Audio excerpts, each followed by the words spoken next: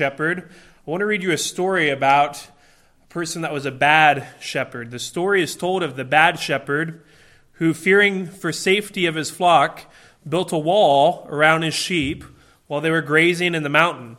The wall saved the bad shepherd from one trouble that plagued other shepherds, as sheep wandering off and being lost. The bad shepherd's sheep did not wander, but the boundary between the flock and the rest of the mountain was clearly marked by a wall that kept them from straying. It kept wolves from entering the flock, and it kept the sheep safe. But unfortunately, by the end of the day, the sheep had eaten all of the grass inside the wall, and they began to starve.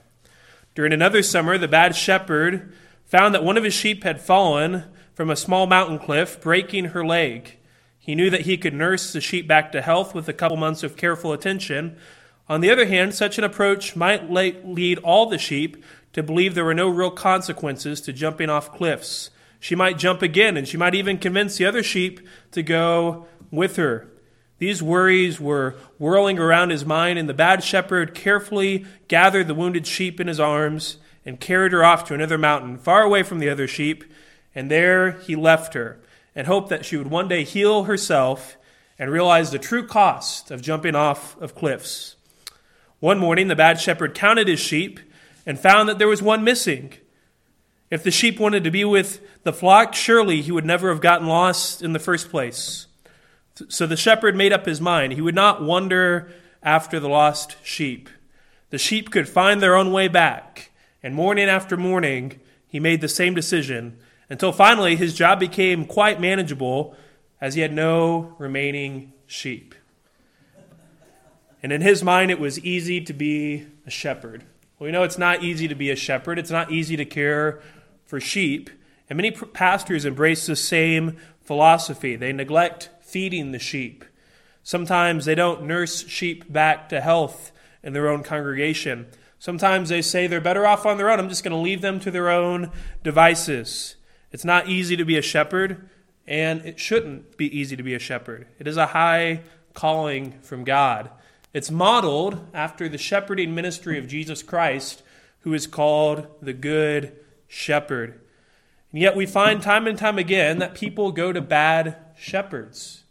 People go to churches where they have false teaching and preaching. They find pastors who tell them not to change. They find preaching and teaching that tickles their ears and tells them everything they want to hear. They find ministries based on externals with no substance. And the church needs good shepherding. The church needs good pastoral care. And this means pastors and elders who model biblical shepherding from God's Word. I said last week that the beginning of Acts 20 gives us some examples of Paul's shepherding ministry. How did Paul care for people? How did he minister to people? What did he teach them? We saw this through his encouragement. We saw this through his submission to the will of God, through his discipleship, through his instruction in their lives.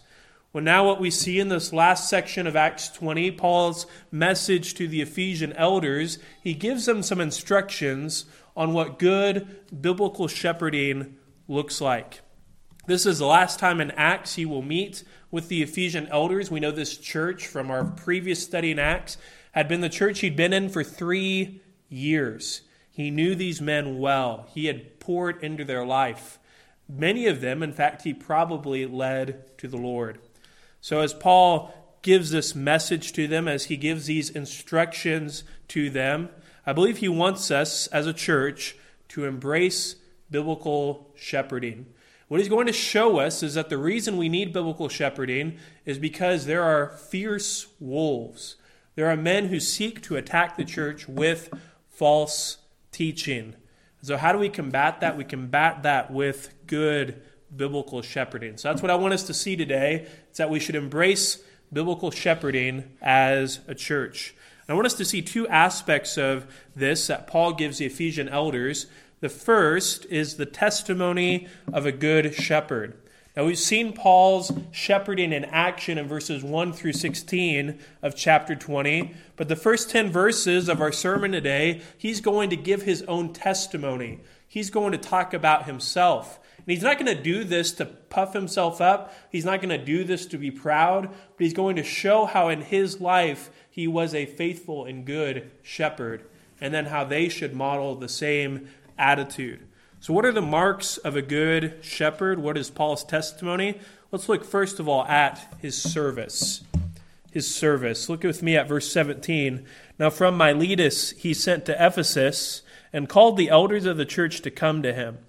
And when they came to him, he said to them, "You yourselves know how I lived among you the whole time from the first day I set foot in Asia, serving the Lord with all humility and with tears and with trials that happened to me through the plots of the Jews." Remember last week, Paul kind of bounced around all of Asia Minor and Macedonia trying to get to Jerusalem. That's his goal at this point. He's trying to get to Jerusalem to give this offering to the church in Jerusalem, and eventually he wants to get to Rome. But he wants to see these Ephesian elders one more time, but he can't go to Ephesus because he knows if he goes to Ephesus, it's going to be very difficult to leave. He'll be there for many weeks, if not months. So while he's in Miletus, he calls the Ephesian elders to come to that town so that he can talk to them. This would have been a couple days' journey. They come to Miletus, and he begins saying, "You know how I lived among you the whole time." So from the first point where Paul stepped foot in Ephesus until now, which was about 3.5 years, they knew Paul's testimony, how he had been consistent. Paul had been there for a long time, probably the longest time of any of the churches he had done ministry in, and these men knew Paul well. This word for service that he uses in verse 19, he says, "serving the Lord with humility," isn't the word diakonos, which is where we get the Greek word for deacon ministry, serving ministry, but it's actually the word doulos, which means slave. Paul had a serving ministry to God that wasn't just as a servant, but it was as a slave of Christ. And if you read Paul's letters, you'll see him do this over and over again. He'll say, Paul, slave of Christ. Again, that word doulos. And why does he use that word? And again, slavery has a negative connotation today. Wasn't quite as negative then, but it involves a total surrender to someone. Total service towards someone without thinking of your own life. What was Paul's service towards God? It was wholehearted and devoted. It was this slave ministry to the Lord. We see that his service to the Ephesians is marked by a couple different words. The first word that he uses is with all humility. With all humility. What does it mean to be humble? Sometimes we have a negative aspect of humility that means you just put yourself down all the time. You think bad of yourself. It sometimes turns into self-pity when they're trying to be humble. That's not what I think humility is. I love what C.S. Lewis says humility is. He says humility isn't thinking less of yourself, but it's thinking of yourself less. Paul's service towards these people was not self-focused, but it was focused on the people that he's serving. It was focused on serving the Lord and thereby serving these people. It was done in total service to others and to God, very rarely thinking of himself. And we'll see that later from Paul. We see two other words that he uses, and they go together. We see it's with tears and with trials. With tears and with trials. What is he talking about in reference to these tears? It's probably the sufferings that he faced. Tears, though, show emotion, right? You see someone cry, they're really upset, they're really emotionally attached to someone or something. And so this shows the emotional connection that Paul had to these people. He'd worked with them for 3 years. He had been their shepherd. He had poured into their life. And he said sometimes that was hard. Sometimes that led to tears and to emotion. What trials did Paul face? We've seen two of them as we've studied in Acts in Ephesus. One of them was some false teachers that were Jewish that were trying to cast demons out of people. The other was when the whole city was set into an uproar by Paul's teaching. so that they shouted with one voice, "Great is Artemis of the Ephesians." You remember that every time someone tried to stop them, they would shout it louder and louder to where it went on for 2 hours. But Paul faced many other trials in his ministry. We've seen this throughout the book of Acts. He faced persecution in several cities, so many that I almost can't name them all. As you go through every city that Paul visits, it usually ends with him either being imprisoned, him being persecuted, or ran out of town because of a threat due to his life. Paul's service was full of humility and trials and tears that come from the Lord.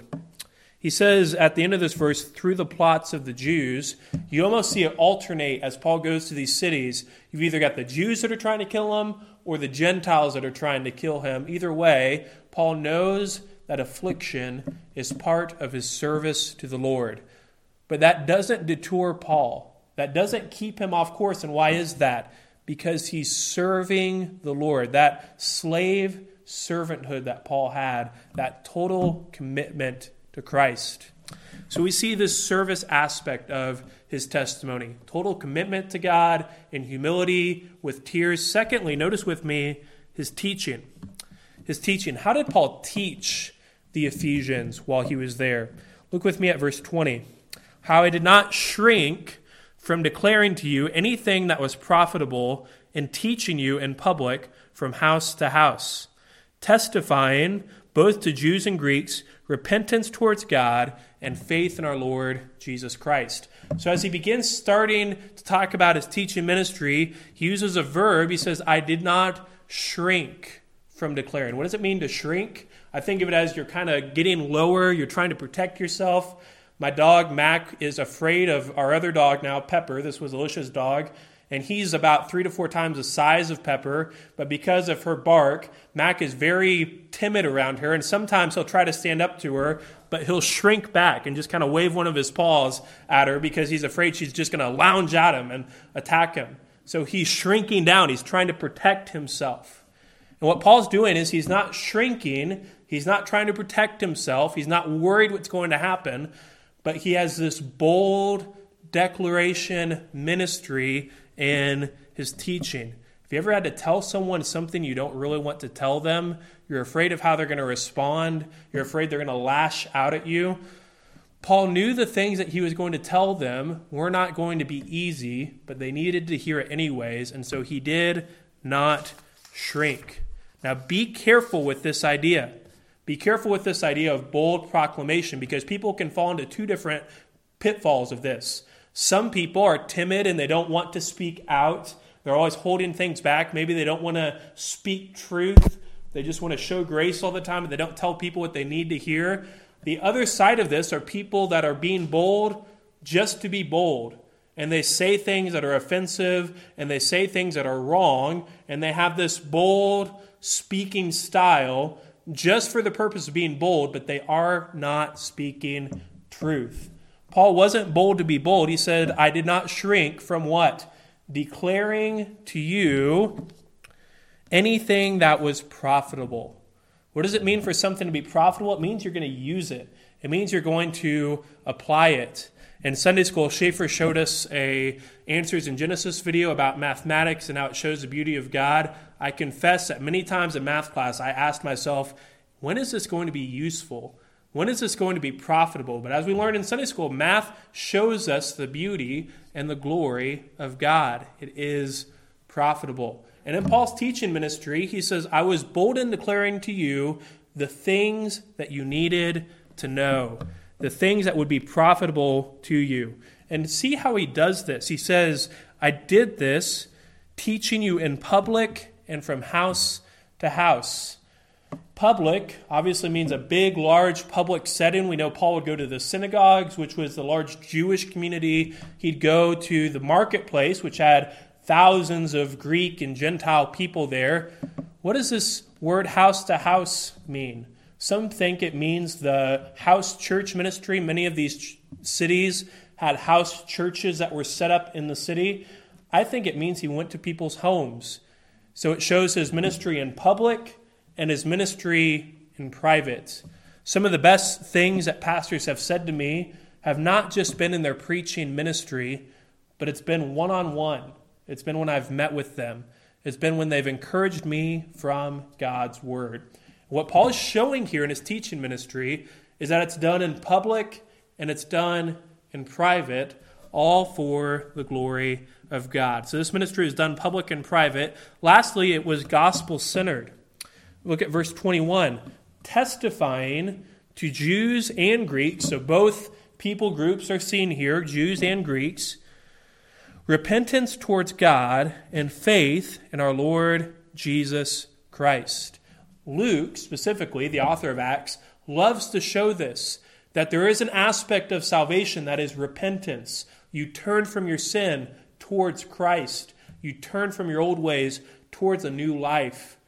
But coupled with that, on the same side of that coin, is faith. You believe in the Lord Jesus Christ, and you will be saved. You believe that Christ died for your sins, and you will be saved. And so how does that work? It's this double-sided coin. Those who believe in Christ will, in turn, repent and become more like him. And Luke, like I said, loves to show us these two aspects of this. And this is what Paul is doing.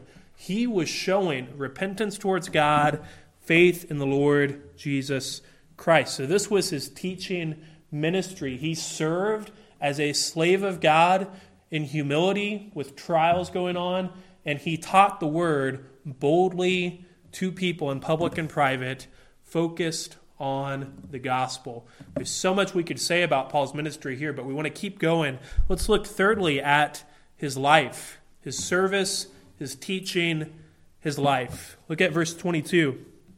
And now behold, I am going to Jerusalem, constrained by the Spirit, not knowing what will happen to me there. So as he starts off, he says, this is where I'm going. I have to go to Jerusalem. Why does Paul need to go? Well, he's taking this offering there. He wants to celebrate Pentecost there. We've seen that in Acts. But he says he's constrained by the Spirit.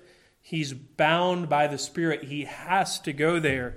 This is what makes me believe that Paul's decision to go to Jerusalem was led by God. He believes that the Holy Spirit was leading him to that place. And he says, by the way, I don't know what's going to happen to me there. Starting in next week's sermon, we will see people try to convince Paul not to go. They say you're going to face trials, you're going to be persecuted, you might even lose your life. And it's not that Paul was ignorant to this. He says, I don't know what's going to happen to me there. But look at this next verse. He says, except that the Holy Spirit testifies to me in every city that imprisonment and afflictions await me.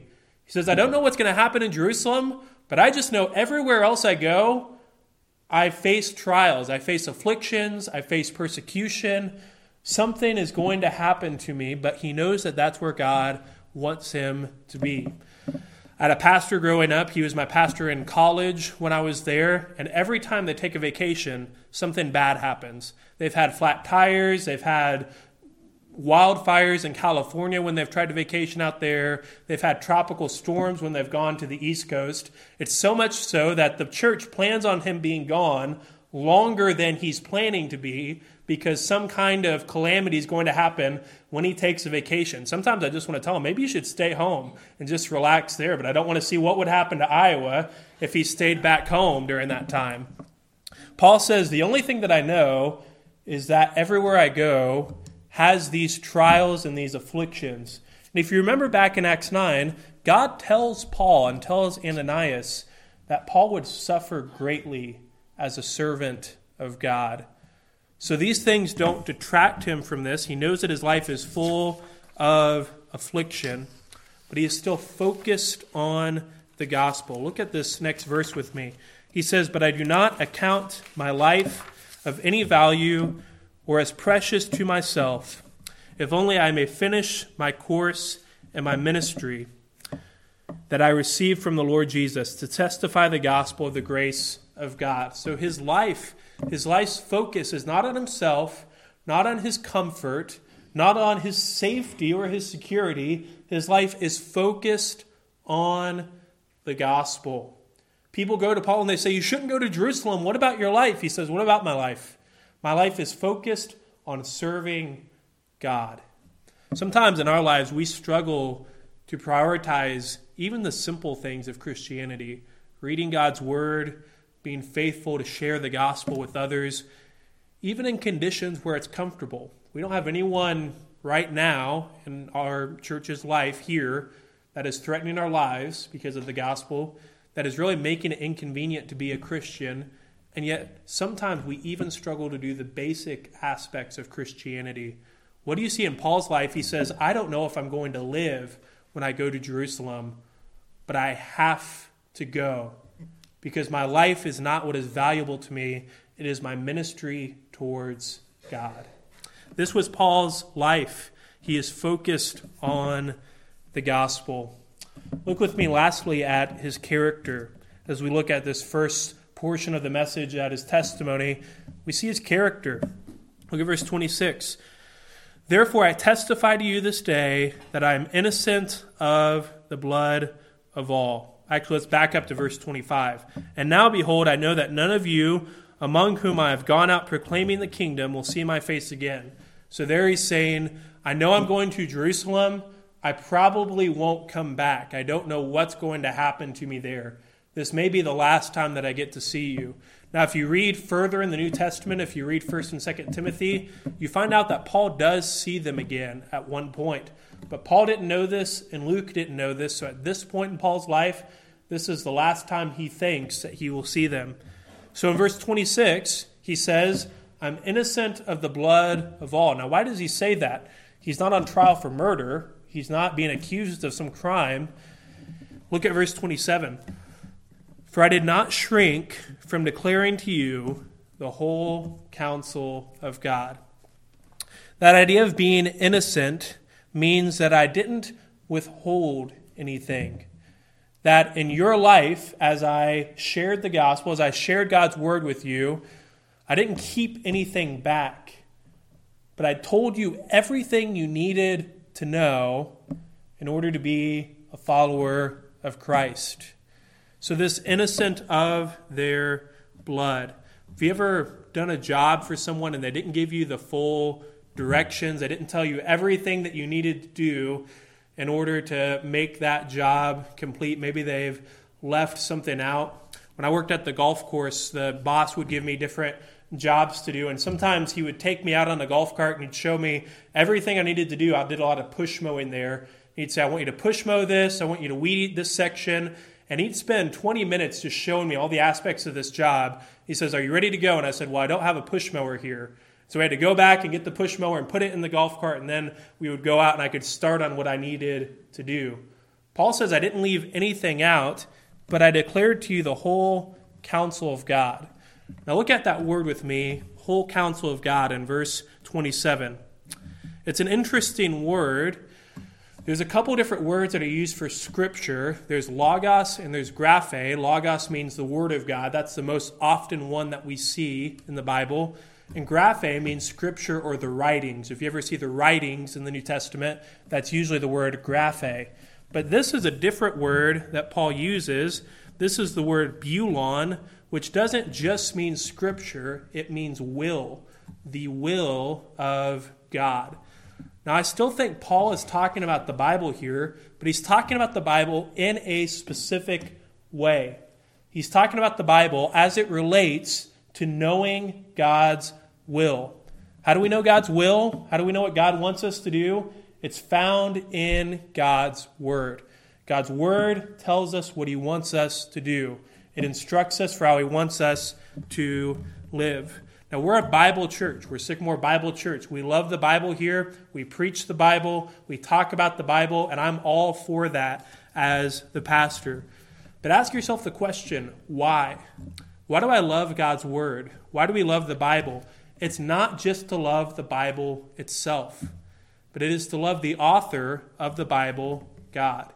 God wrote the Bible. We believe it's inerrant and inspired by God. It's what He wants us to know and understand as Christians. And why do we enjoy Scripture? Why do we know Scripture? It is because it is God's message. We read the Bible so we can know the author of the Bible, who is God. So when Paul says in verse 28 or in verse 27, I didn't shrink back from declaring to you the will of God, he says, I preach to you God's word so that you could know God's will for your life. Have you ever had someone ask you the question, what is God's will in this situation? Oftentimes that question gets brought up, and it's the question, do I buy this car? Do I go to this college? Do I date this person? Do I move into this house? And those are decisions that are just based on good wisdom, right? You can make a wise decision, and there's not a verse in Romans or in Acts or in Ephesians that says Lance needs to buy this car. But you can make a wise decision on what you need to buy in that circumstance. So how does the Bible show us God's will?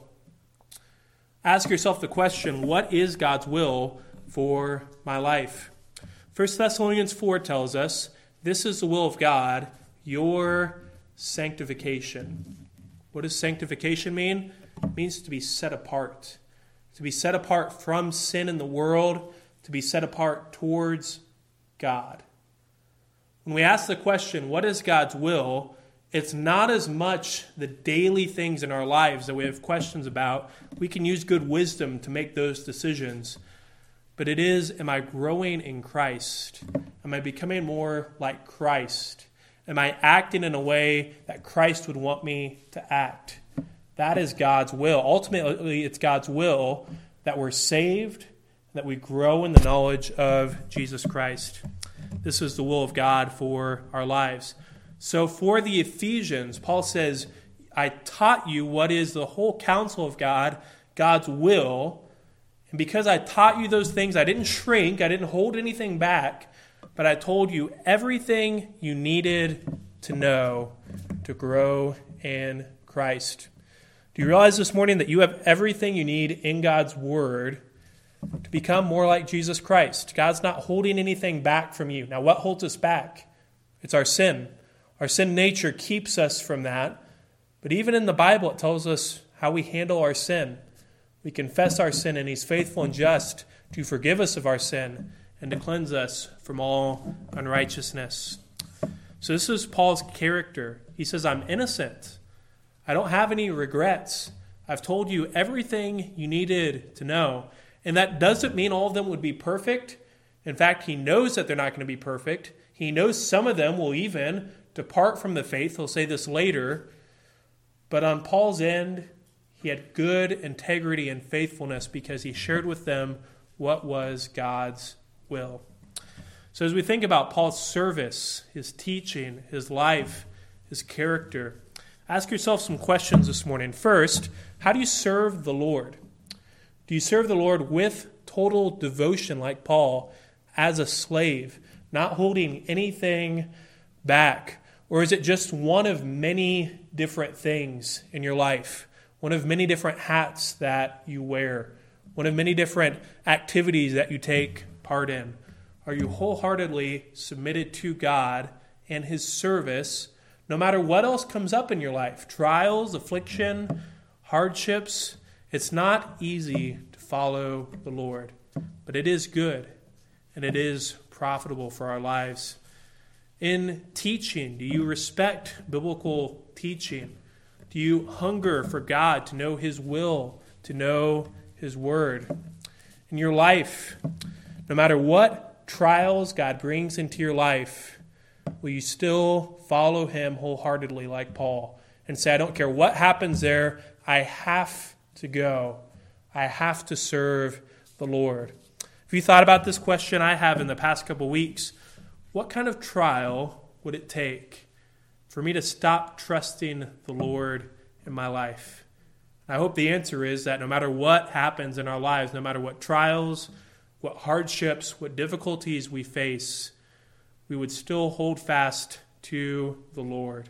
I think Tim said this in prayer time today. Oftentimes when trials happen, you can shake your fist towards God and it can harden your heart towards Him, or you can surrender and allow yourself to be used by God as a powerful testimony to others.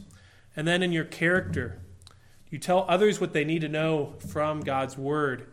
Do you yourself go to God's Word to see what is God's will for your life? There's other questions that we can ask. Like I said, it doesn't say in Ephesians, Lance should buy this car or this house. But the things that God's word tells us are the things that are important. Think about this. How often do I concern myself with, worry about things, focus on things that seem really important right now, but have little importance in God's sight? I'm not saying God doesn't care about them, but how often are we so focused on earthly things, the things that are right in front of us right now, that we never think of things that have eternal value? This was not the mindset of Paul. This was Paul's testimony as a good shepherd. I want us to not only see his testimony, I want us to also see the work of a good shepherd. The good shepherd is characterized by his life and testimony, and that's so important. And by the way, so many pastors miss this, the fact that their testimony is important. It's not just what you do, but it's who you are as a person before God. But the pastor also does work. He also works as a shepherd. And Paul's going to give us four imperative verbs or commands that the elders in Ephesus should do. Look with me at verse 28. Pay careful attention. Have you ever heard someone tell you that in class? Hey, pay attention. Listen up. You need to, have you ever had someone ask you, what did I just say right now? Repeat what I said. And you think it back in your head, okay, what did they say? How do I say this in a way that makes it look like I was paying attention? He says, pay careful attention. This means to be alert, to be concerned about something. Shepherds must pay careful attention to the flock that they've been entrusted to. This is their duty. But that's not the first thing that Paul says. That's true. Shepherds should pay attention to the flock.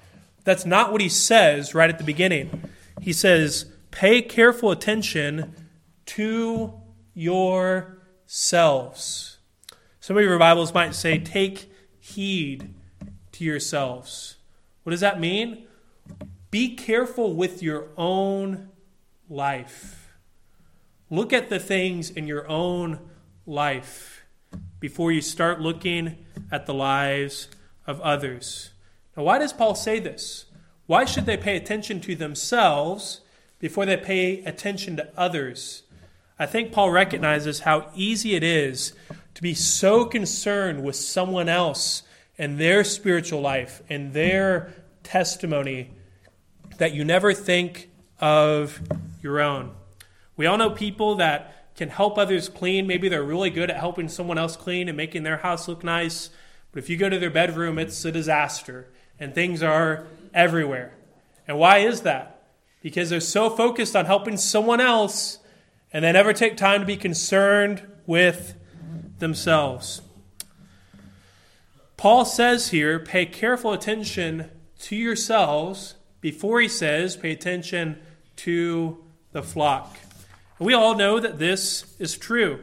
At first glance, this may seem obvious, but it's common for pastors and elders to neglect their own spiritual care. Let me ask you some questions. How many of you would go to a dentist who had 20 cavities and let him work on your teeth? I don't think very many of us would. Kenny says he would. How many of you would go to a dietitian who is severely overweight? Who would go to an optometrist or an eye doctor who can't see anything? Or an accountant who kept losing his own money? The answer is none of us would. Well, it's the same way for these elders. Paul says, pay attention to your own life. Be careful. Examine your own godliness. And then he says, and to all the flock. So a careful attention to yourself and then to the church of God. You're alert. You're cautious. You're watching.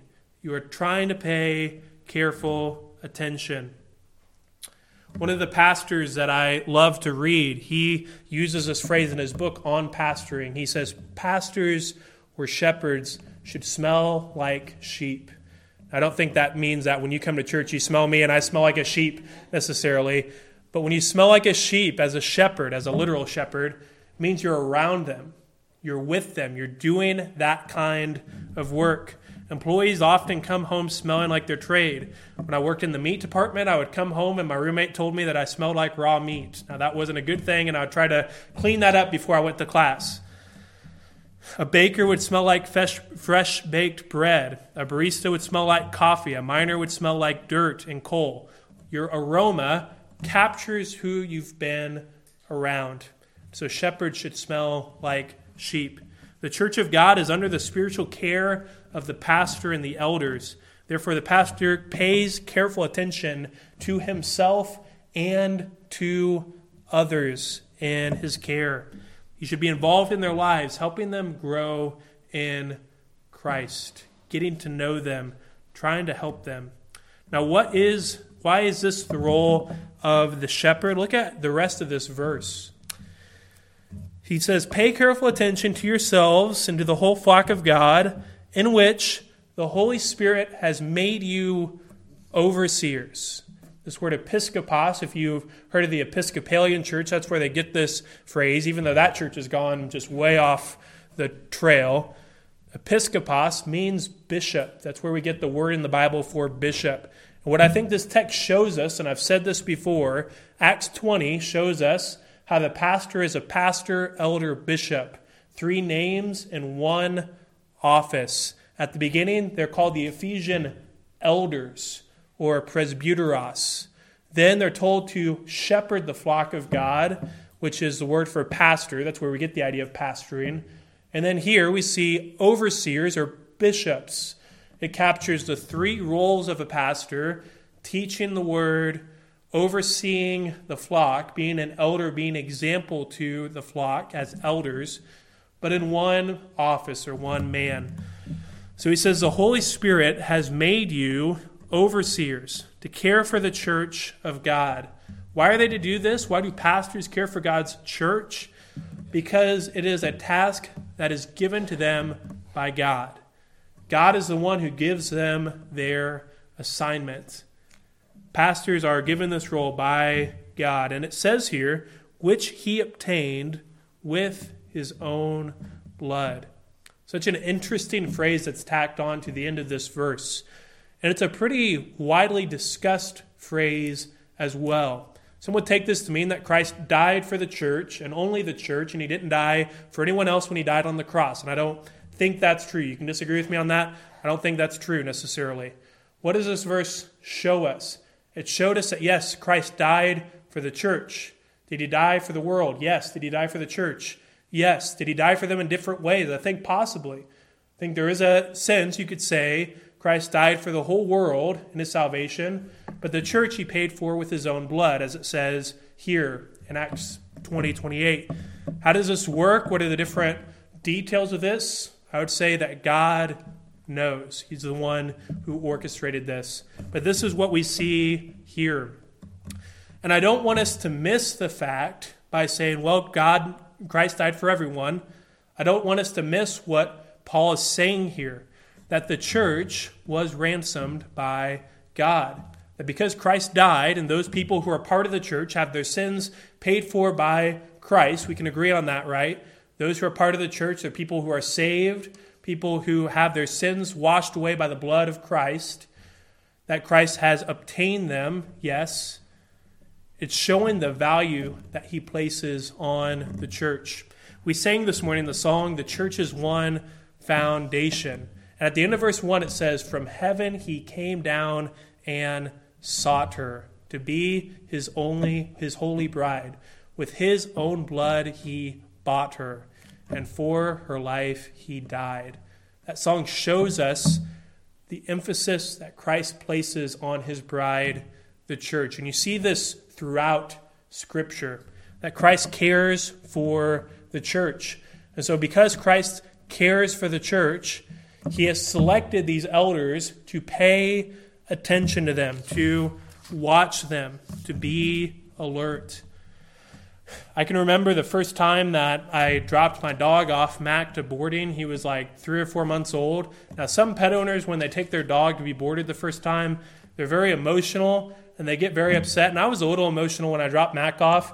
But if any of you remember Mac when I first got him in the stories I would tell, he was a bad dog. He was just a really rough dog when I got him. I mean, he would nip at my ankles. He would pee on the floor. I would just tell him to do something. He would do the opposite of what I was saying. So when I dropped him off, I was sad. There was also a huge sense of relief that I didn't have to pay attention to him for a week.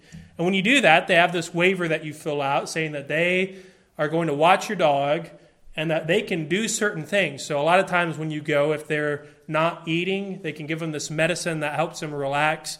That way they'll eat. You have to pay more money for it if that happens. But I had to sign this waiver entrusting them to take care of my dog until I returned. Just because pastors are the shepherds of the church doesn't mean it's their church, but they have been entrusted to these pastors by God, who is still head of the church, who is still over the church, but they have been entrusted to these shepherds to watch out for. And that's the idea that Paul is trying to get across here. Now, why do elders need to be watchful? Why do they need to pay attention? Look at verse 29. I know that after my departure, fierce wolves will come in among you, not sparing the flock. Pastors should pay attention because these wolves would be coming. Now, the fierce wolves here, fierce means to devour, to rip up, to be cruel towards something. They're a representation of false teachers. False teaching was going to be coming towards the church. And I've said this, I know, in Thursday Bible study. Near the end of the first century, you see a rise in false teaching, false doctrine. Look at how this false teaching is described in verse 30, and I think you get the idea of what Paul's trying to do. He says, "And from among your own selves will arise men speaking twisted things, trying to draw away disciples after them." What is false teaching characterized? It's in two ways. First of all, twisted things, perverted things. What does it mean to twist something? It means to take something that's straight and bend it or pervert it in a certain way. Oftentimes, false teachers will take God's truth, will take God's word, and they will make it sound like God's word, but it will be twisted in some way to suit their own desires. Be careful. Have you ever noticed that so many cults have some kind of little aspect of truth in them, and then the rest of it is just garbage? It's just things that they're trying to get you to buy into. Why is that? They're trying to attract people with something that looks like the truth, but it is perverted.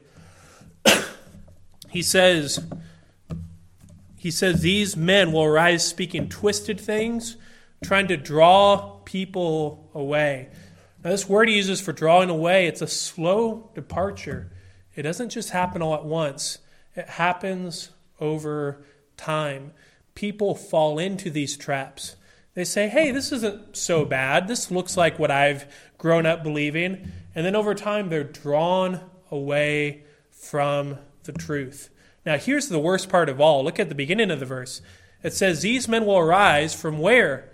From your own selves. Now, is this the Ephesian elders? I don't know if it's the Ephesian elders as much as men in Ephesus who are part of the church that are going to start doing this. But he says, pay attention. These people are going to come out of nowhere. You're not going to see them coming. So you should watch out. Take heed to yourself. Make sure that your own spiritual life is in order. And watch out for others. It is the work of the shepherd to watch out for the church because of false teaching that seeks out to destroy the church itself. Secondly, look with me at this next command. Similar to the first one, it says, be alert. Be alert. Look at verse 31. Therefore be alert, remembering that for 3 years I did not cease night or day to admonish everyone with tears. Paul's second command, be alert, sounds like the first, but the word that he uses means a constant readiness. A constant readiness. You're ready all the time. So the first one emphasizes the watching aspect. You're looking around, you're watching. The second verb is a constant readiness. You're always ready for something to happen. Shepherds must always be ready to combat false teaching and to save the sheep. But this doesn't just deal with false teaching or calling out shepherd or false wolves, fierce wolves. And sometimes we think this is what it's talking about. Be alert because false teachers are coming. Yes, that's true. That's what Paul just said. But he's referring to something else. Look at the rest of verse 31. Remembering that for 3 years I did not cease night or day to admonish everyone with tears. What are they to be doing when they're alert? They're always ready. They're always ready for something. Well, how did Paul do this? He said, hey, for 3 years, night and day, I kept on admonishing you. That's an interesting word that he uses, admonish. It's actually where we get the Greek word nutheo, nuthetic counseling. If you've been part of the biblical counseling movement at all, you might have heard this phrase, nuthetic counseling. It means to bring to mind. It means to counsel someone, to help someone avoid an action, to cease an action that may be harmful. It means to warn. So Paul says, you need to be alert like I was, because for 3 years I was counseling you and I was bringing things up in your life that I thought would be harmful to yourself. And I was telling you how you should live. Shepherds watch the church by counseling, by helping people understand how they need to live their life. I love the little phrase that he uses. He says, admonishing everyone with tears. Now, he's used this word tears earlier. This shows the emotion in Paul's counseling or in his admonishment. What does that say? Sometimes as pastors work with people, it involves tears. I've met pastors much older than me, much more experienced than I have, who have had physical tears often because they've poured their life into a person and into a family, and then over time, they've seen that family walk away. In fact, many pastors have told me the people you invest the most time into will often be the ones that will cause you the most pain. And so this happened to Paul. He said, for 3 years, I ministered into your life. I counseled you. You can remember this. And it caused me much pain. People make mistakes. We have to recognize that. We have to be aware of that. It's joyful when they're transformed into the image of Christ, and it's sorrowful when they do not heed God's word. Let's look thirdly, as Paul gives them an encouragement, not only to watch out or to be alert, but to trust God's word. Verse 32, and now I commend you to God and to the word of his grace, which is able to build you up and give you an inheritance among all those who are sanctified. I love this verse. This is such a great truth that Paul starts to use to wrap up his message. What does it mean to commend someone? We think of commendation as, oh, you're telling someone they did a good job. Here it means to entrust to care. Like I said earlier, I gave Mac to the vet who was watching him for that time when I was gone. I dropped him off. I was commending Mac to them, and they would watch after him. Pastors would work. They would do this ministry. Paul wouldn't be there to watch them. He was going to Jerusalem, right? So who would watch after these pastors? Who would take care of them? Who would they go to when they felt weak? Who would encourage them? Who would help them to keep going? He says, I commend you to God. It is the Lord who would watch these pastors. And not only God, or not God by himself, but God and the word of his grace. Where do pastors go? Where do elders go when they feel discouraged? When ministry is too difficult for them? Sometimes they go to conferences. Sometimes they call friends. Sometimes they get on pastors' Facebook groups and they talk about their church members, which is kind of funny to watch some pastors do. I never do that, but it's funny to watch other pastors do that. Paul says, I commend you to God and the word of his grace. Pastors who are teaching the word, who are feeding people the word, need to rely on the word itself to build them up. It's the same word that I preach every week that I need in my own life to build me up and to keep me going. Isn't that a beautiful truth? That Paul commends these pastors to God's word. He says the word of his grace, giving you something you don't deserve, enriching your life, helping you to keep going. He says it's able to build you up and to give you an inheritance among those who are sanctified. This is the word that saves us, that gives us a spiritual inheritance. And it's that word of God that builds us up and that keeps us going. So we trust God's word. So many times I've heard people say, I don't know what God wants us to do. Well, we can look in his word. And when we look in God's word, we see what God wants us to do, and that word will build us up.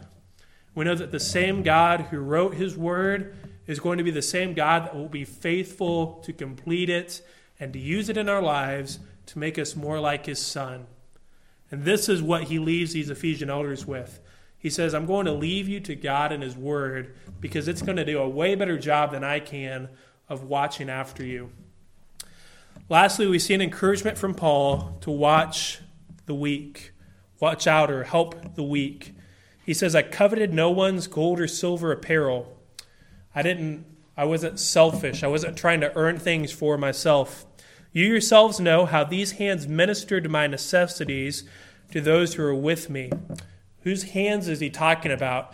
I think as he's speaking, he would hold up his own hands, and those would be the hands that ministered to himself. Paul worked for himself, covered his own expenses.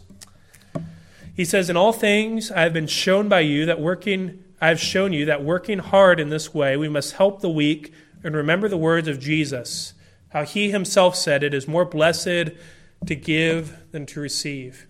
So Paul says, I wasn't selfish. I didn't look for my own needs. But again, he looks for the needs of others. And then he quotes Jesus. And what's interesting about this quotation from Jesus is it's not in any of the four Gospels.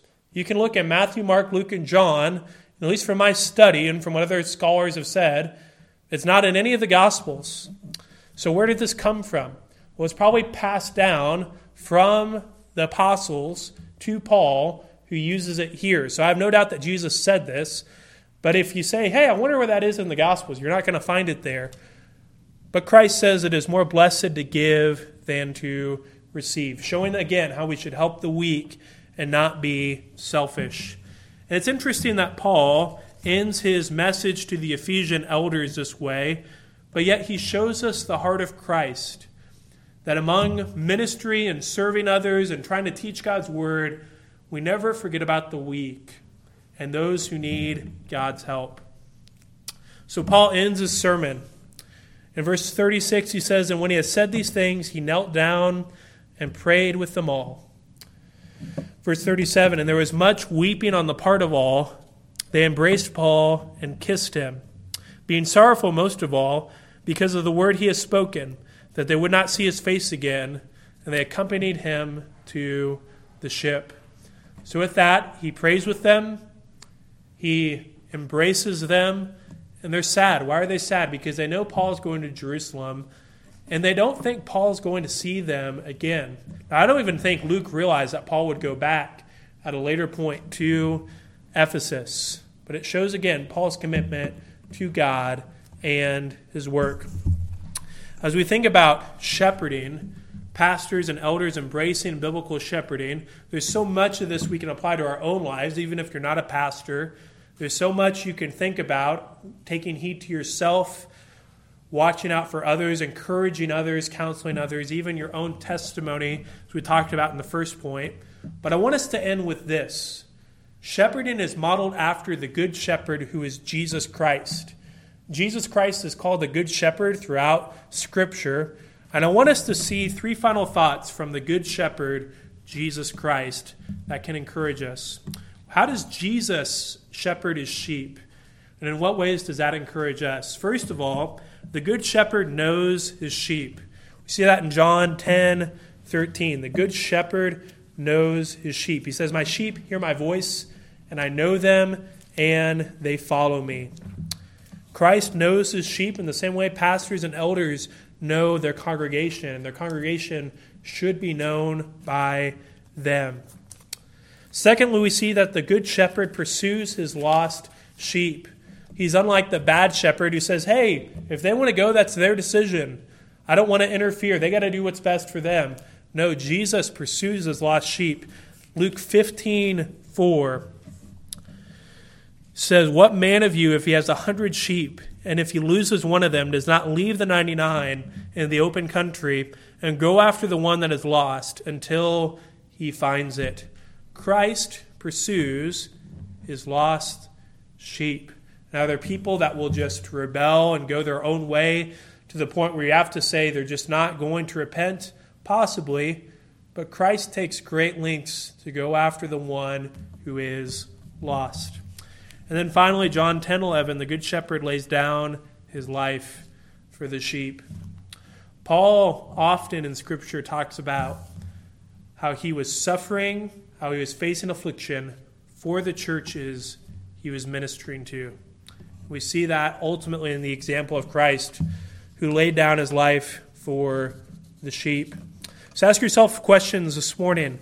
How are you embracing biblical shepherding? How are you encouraging not only me, the other elders here?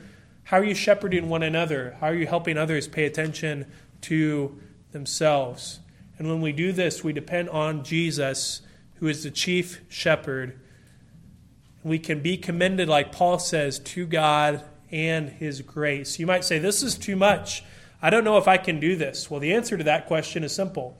You can't. You can't do this on your own. So we depend on God and his word. Let's pray. Father, we thank you for your word. We thank you for Paul and his ministry in the Ephesians and in their church. We thank you for men who have ministered in our church's life. I thank you for the different pastors who have been faithful to shepherd me throughout my life. We ask that as we now focus on the Lord's table, that you would help us to look in our own hearts, examine areas of our life that need repentance. Help us to take heed to ourselves, Lord. So we commit this time to you. We ask that you would be faithful to help us and to encourage us. In Christ's name, amen.